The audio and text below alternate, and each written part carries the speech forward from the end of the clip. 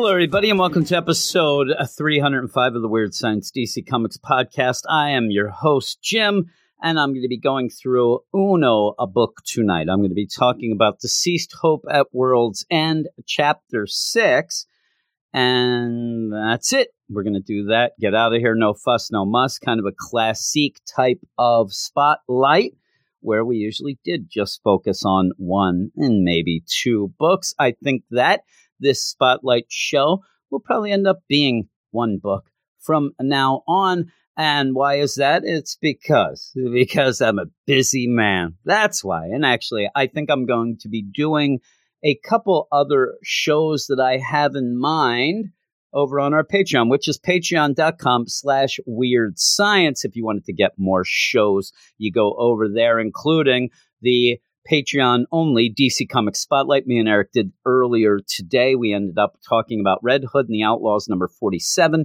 and DC's Cybernetic Summer number 1, an episode that was almost 2 hours long. We only got into talking about some other things other than comics. We were talking a little wrestling, some movies, and things like that. But about an hour and 20 minutes of it were those two books. But yeah, we had a lot of fun and then just kind of hung out and talked. So if you wanted to see or hear that, go over to patreon.com/weirdscience and you'd get a bunch of other shows as well. I have a Detective Comics Before Batman podcast where I talk about the issues of Detective Comics before Batman showed up in number 27. I have a Best Worst Books podcast where I talk about really, really awful books.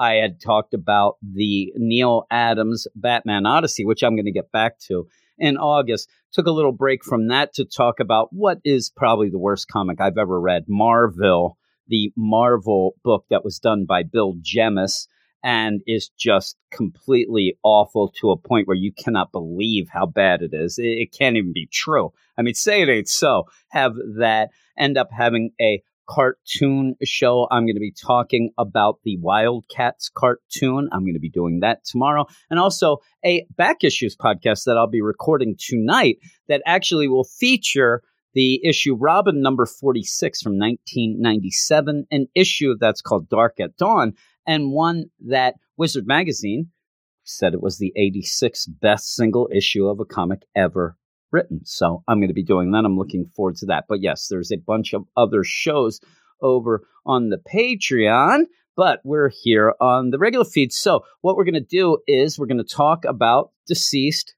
Hope at World's End, a book that I'm really enjoying. And if you listened to the last time I talked about it a couple weeks ago, I ended up giving Chapter 5 a perfect score. I gave it a 10 out of 10. I stick by that score. I will tell you, this one is not going to get a 10 out of 10. It's not that I don't like it. It's just not a 10 out of 10. And everything can't be a 10 out of 10, right? We can't give out 10 out of 10s like we're giving out Halloween candy. You know, you don't put it on the porch and say, please only take one. And then they take the whole bowl like my kids do because they're jerks and I have not taught them well. I ended up this past Halloween, my kids end up coming back and they tons of candy. And I'm like, wait a second, what's going on? Because we do have a busy neighborhood and things like that. But over the years, it has been, you know, a little bit dry with the Halloween candy. Not everybody's giving it out, things like that. I'm like, you guys weren't out that long. And that's the other thing. And they're like, oh, no, we ended up going to a lot of houses. I'm like, you were out there for like 15 minutes. How do you have 2 bags of candy? And then I realized that they just were pouring whole bowls of candy into their bags. And that is bullpucky, as they say. And I was going to make them take it back. And then I'm like, how are they going to do that? Plus, I'd have to watch them. And I'm a lazy man. So this is why they do awful things. My laziness. I realize this. And right now, I'm down in the Black Mold Studios here at the Weird Science Tower. And I can't breathe. And when I end up getting done this, I go upstairs. Hey, everybody, what's going on? You want to have dinner? And they all, you smell like the basement. I'm like, you're going to smell like kids outside looking for somewhere to live. It's what you're going to start smelling. I don't know what that smells like, but we're going to find out pretty quickly, right? Yes, I don't know what's going on. See, when we only have one book, this is the sort of thing that happens. Things go off the rails. But before we do go, I forgot to even tell you where you can find us. Besides the Patreon, you can go over to Twitter at Weird Science DC. I'm telling you, there's too many shows going on. There's too many shows in my life. I don't even know what's going on here. We also have a website, WeirdScienceDCComics.com, where you can go and read all of the reviews each week. I did not do a review for this Deceased book, so this is going to be fresh. You're going to have to listen to this to find out what I think about it. But there's that. And we also have a YouTube channel where, as I see happening, you can go and yell at me. That's what happens there. Everybody with their opinions. I mean, really? It's not just opinions. I end up where I go and I start doing video reviews over on YouTube, right? And it's a new game for me. I'm not a veteran of that sort of thing. I've talked about comics a lot. I have written reviews. I almost have 3,000 written reviews done, and I'm actually very proud of that. But I go over to YouTube, so I'm, the new kid on the block. I'm probably like Donnie Wahlberg. I would like to be the bad guy, Donnie Wahlberg. And I don't want to be that Joe McIntyre, that little kid, because I was a little kid all my life, and I don't want to sing, "Please don't go, girl." That stuff. And I don't know how I know this, because I know nothing about the New Kids on the Block, even though my mom, that was their favorite group. But you have all this going on. I go over to the YouTube, and I'm hanging there. I'm making the videos. I think, okay, I'm doing my honest deal like I try to. I don't want to fake the funk. I'm just going to give you the score. We're going to go through it. I'm going to discuss it. Let's have a couple laughs. And boy, people just attack me. And they attack me for weird things. Like, I'm not used to going somewhere like this and giving something an 8 out of 10 and being called negative. It's a weird thing, right? Negative. I'm like, oh, this is a different landscape, isn't it? It's very odd around here. But you can go over there to Weird Science Comics. It's what the channel's called. And you can, yell at me. You can throw shade. Throw shade all you want. I'd like it. It's pretty hot out. I could use some shade. But I'm going to go take a little bit of a breather, and then I will be back with Deceased Hope at World's End, Chapter 6. Hey, everybody, let me tell you what you should go and do. You should go over to audible.com/The Sandman to listen to the new Audible original, The Sandman, based on the best-selling DC graphic novels written by Neil Gaiman. The audio drama is adapted and directed by Dirk Maggs. The Sandman was hailed by the Los Angeles Times Magazine as the greatest epic in the history of comic books. It is pretty damn good. I mean, it really, really is. And this Audible audio adaptation has been decades in the making, starring James McAvoy, who most comic fans will know in the role of Professor X. He is in the title role here, Morpheus the Dream Lord, as he's pulled from the dream realm and imprisoned on Earth. When he finally escapes, he must restore his power to rebuild his dominion. And that's just the start. The audio adaptation features a powerhouse ensemble cast including Riz Ahmed, Kat Dennings, Michael Sheen, and more.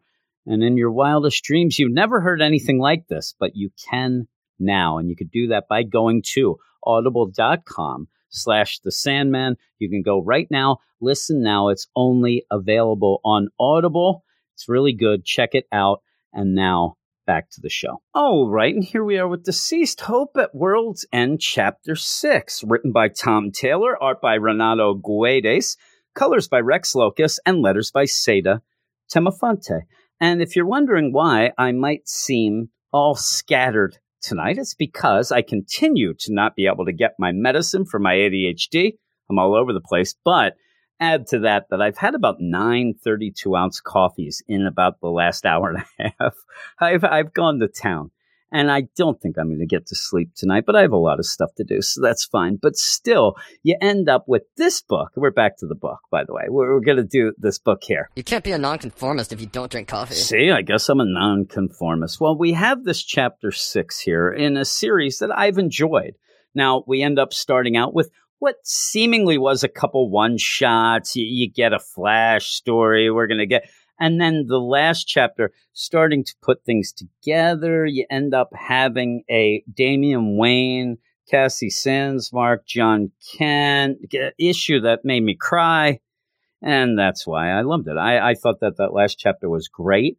It actually reminded me again of why and how I love Tom Taylor. You don't necessarily have to kill all your characters in every issue of every book. And he didn't. Even in an Injustice, you didn't have people a lot of people died. Now, don't get me wrong, but it was set up, and it was set up by character work that then made you feel when those things happen. When you end up, if you have read, I'm not going to spoil anything, even though it's years ago.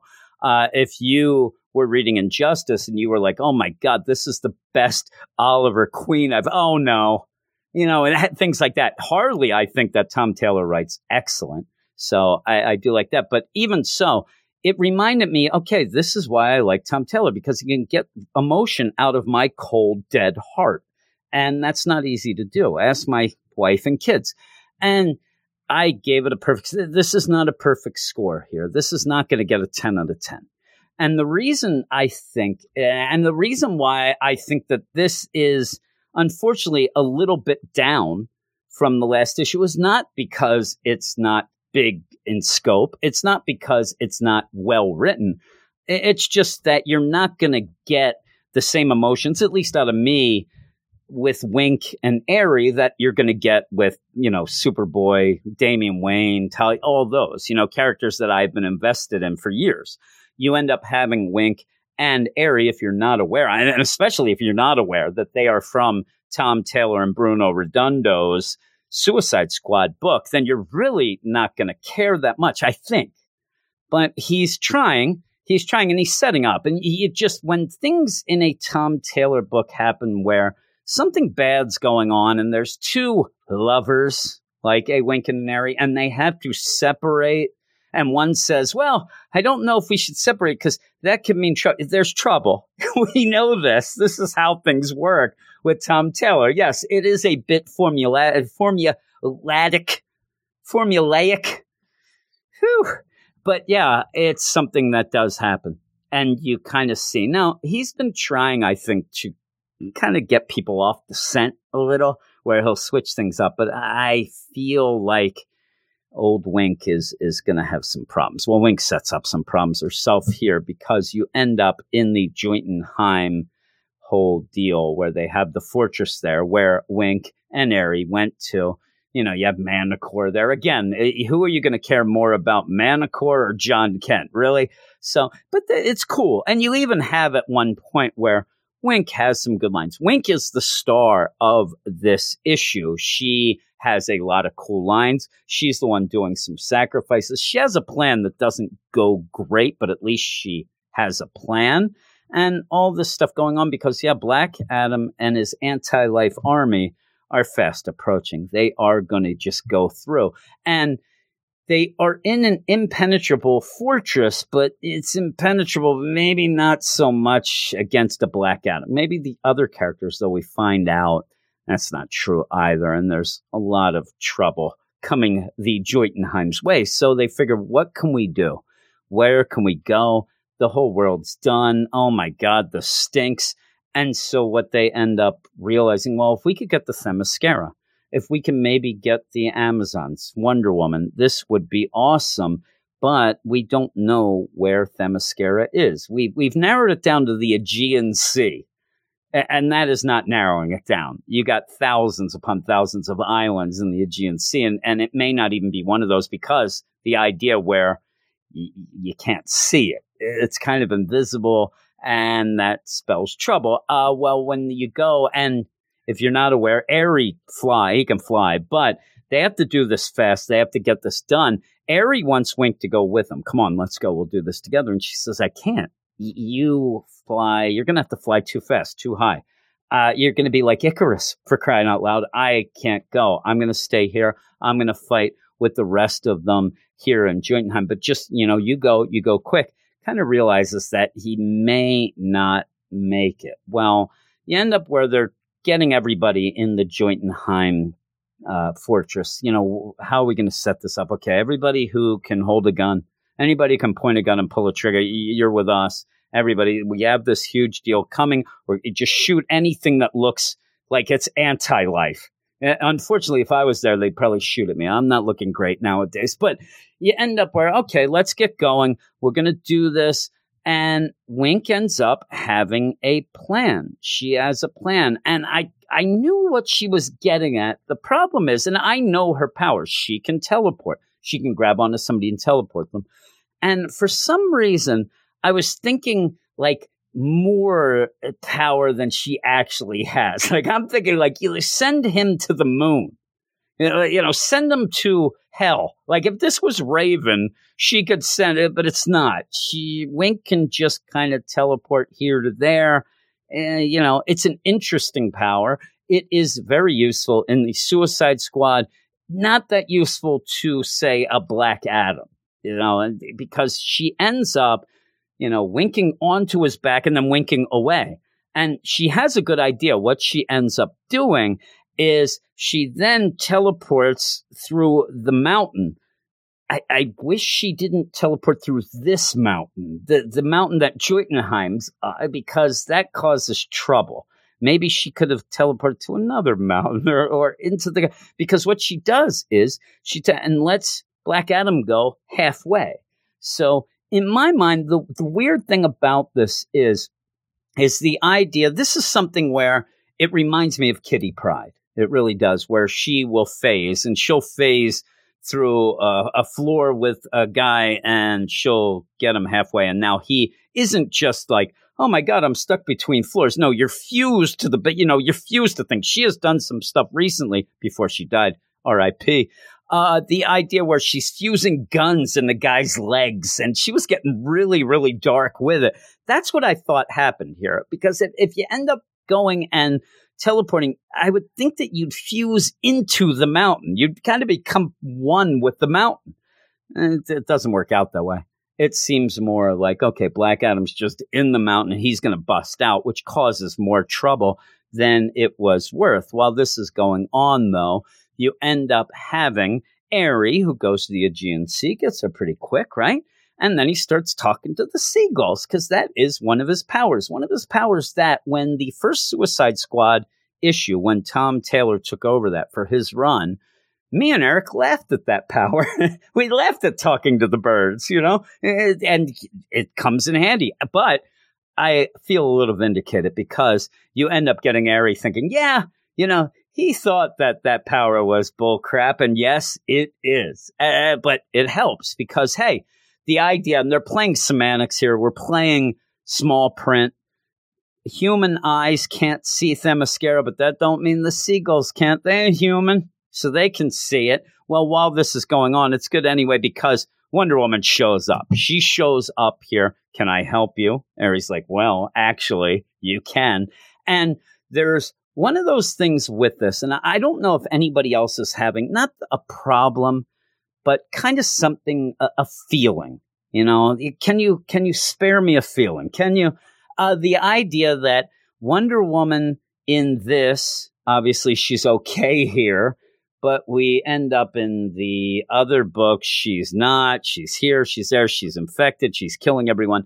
And it's starting to not confuse me, but it's starting to be like, okay, can we deal with somebody? Because we know she's going to go bad and we keep dealing with her each way. All right. So you end up with her showing up. Can I help you? And he's like, I hope so. We got to try to get back to this Jotunheim where they are being attacked by Black Adam and this army. Well, the Anti-Life army is coming up to this fortress, and normally they would not be able to get through. But the Anti-Life has Eve Eden, and this is trouble. This is very big trouble. This allows the Anti-Life army to travel very quickly, go through portals, but also they can go through a portal to get in the Jotunheim. This is a big, big deal, something that the characters Manticore and, Aerie, Wink, they wouldn't have known this. And this really changes things. This makes it so that your fortress means nothing. And they're really counting on that. They're counting on the idea we're going to have to fight maybe Black Adam, but at least those others they're kept out. Well, they're not. So when they go through the portal, they attack, and they attack quickly. And it is a surprise. Manticore seems to just get slashed up. Everybody is fighting here. There's a lot of characters that are in trouble. And then right at that moment, you end up having Black Adam crack through the mountain. He cracks it open and comes out. There is lightning going everywhere. He comes out. And with that, the whole fortress starts to collapse. It starts to fall over everybody, and it's going to die. I mean, it's just going to smash to the ground.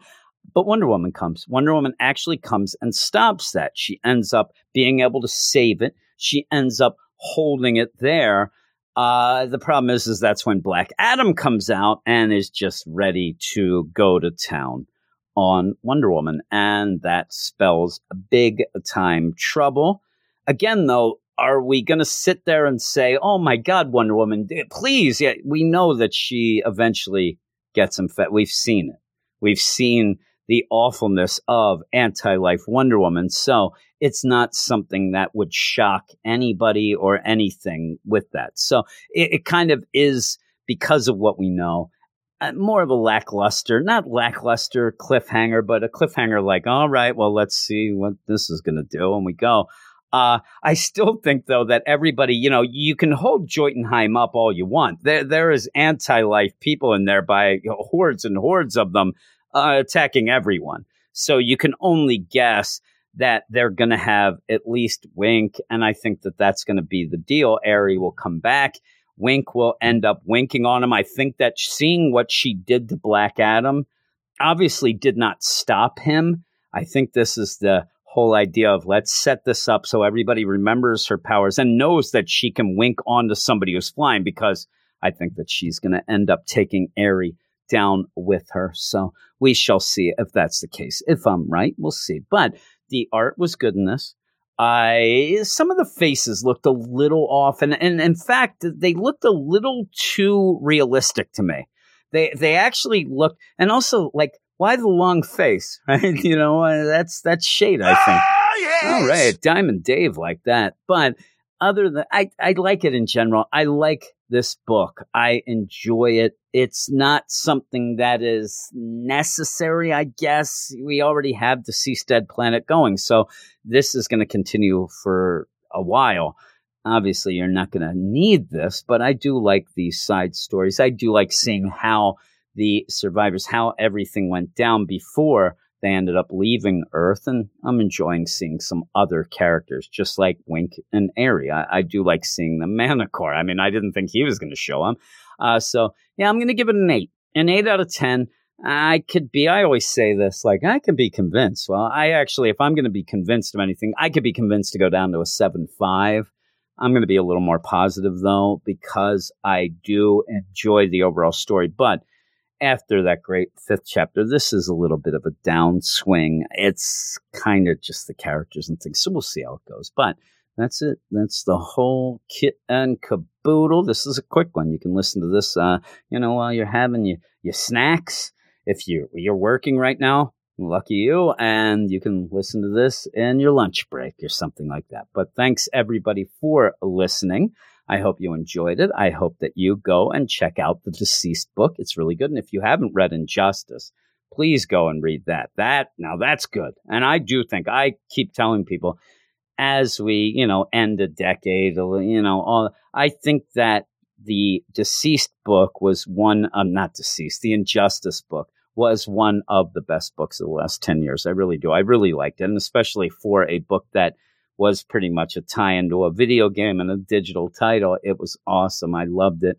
I want to go back and read that now. But yeah, thanks. I'm going to go off now, do some other things, and I will talk to you later.